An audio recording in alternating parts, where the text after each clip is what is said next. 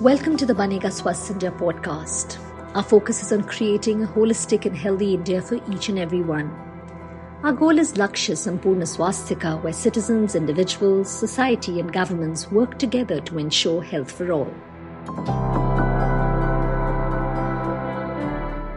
The air quality in Delhi continues to be in the very poor category, with the overall air quality index reported to be between 300 to 350 minimum, according to the Central Pollution Control Board.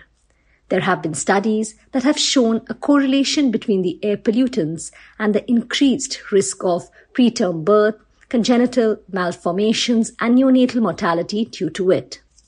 The World Health Organization report on the effects of air pollution among children said that nearly 93%, accounting for 1.8 billion of the world's children under the age of 15 years, breathe poisonous air every day. Parents have been worrying about the air quality and its effects on their children. I'm Ambika Singh Kama, and today we have with us Dr. Anupam Sibal, Senior Pediatrician, a well-known author and a Group Medical Director at Apollo Hospitals.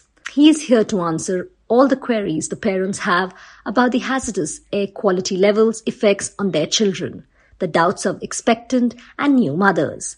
Thank you so much, Dr. Sibal, for joining us today. As a pediatrician, tell us, what are the effects of this air pollution levels in children and infants compared to effects on adults? Let's understand how a child's body is different to that of an adult.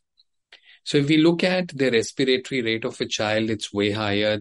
The minute volume is more. What that means is that there is, with the same level of exposure to the same pollutant, when you compare an adult with a child, the exposure is much more, because relative to their size, children take in more air. The other important difference is that if we look at the size of their airways, relative to their size, it's narrow. So because the caliber of the airway is narrow, the secretions that get produced because of the exposure to the pollutant causes more narrowing in terms of the airflow, which then results in more symptoms. And that is why children who do not have any history of any respiratory problems, also who are suffering from a common viral infection, when exposed to pollution, get more symptoms. And of course, for children who have a history of airway disease, and in terms of they have reactive airway disease, which is asthma or bronchitis or different kinds of allergy, their symptoms are more pronounced, and also the duration of the illness is prolonged. Now, that is as far as the respiratory system goes. Then, of course, we have similar issues with children who have nasal allergy. Exposure to pollutants make their symptoms worse. When we look at eye irritation, that's a significant problem. In terms of what does it do to the developing brain, there is a correlation between prolonged exposure to pollutants and cognitive development. There's also a correlation between prematurity and pollution. But what, of course, is a matter of concern to all of us is that we really don't know what the long-term impact of 10 or 20 years down the road will be of this pollution level, because this is unprecedented. Year on year, our children getting exposed to very high levels of pollutants. Dr. Sibal, we talked about how children will be affected more than adults to the same level of air pollution. Apart from this, could you also provide your recommendations for expectant mothers and newborns? As pediatricians, we look after newborns, and we also quite often interact with mothers who are expecting their second baby. And of course, sometimes we do consults with ladies who are expecting their first baby and have a lot of questions that they want a pediatrician to answer. And these questions coming up over and over again. So what can we do with newborns? Well, newborns really remain at home. But of course, one would want them to go out for a little stroll in the evening, where it's good for the mother, it's good for the baby. But then that is not something that is desirable in the environment we live in today. As far as expectant mothers are concerned, we always encourage mothers to go in for a walk, exercise, because it's good for the baby that is growing within them. But again, that's something that we cannot recommend or encourage. So they really have to walk within within their home. That's not ideal, but then that's really the best recommendation. In terms of minimizing exposure, so I guess they really do have to be indoors when the AQI is high to minimize exposure of the pollutants to the fetus. So all the pregnant ladies and new mothers should continue with their exercises and be cautious of staying indoors.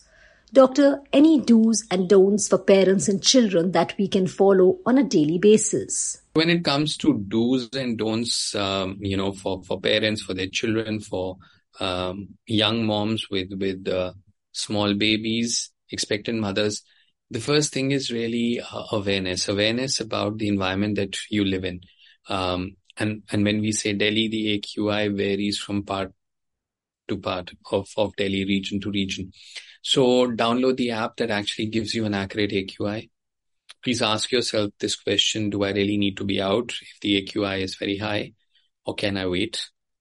When it comes to going for a walk or any sort of exercise, you obviously have to choose the time of day when the AQI is not so bad.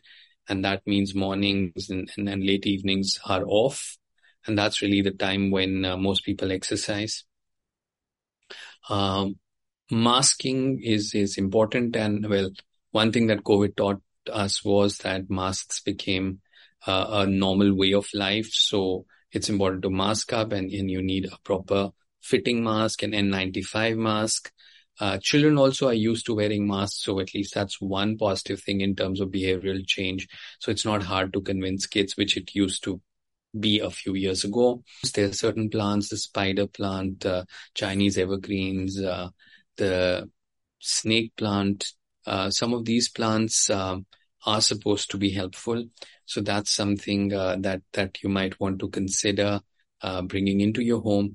And of course, for those who have the resources, can look at having air purifiers. As parents and as pediatricians, we feel very strongly about the fact that, we have to protect our future generation. They don't have a voice. We are their voice. And so therefore, we must do whatever it is in our power to be able to get a handle on pollution. Dr. Sibal, this has indeed been an informative session with you.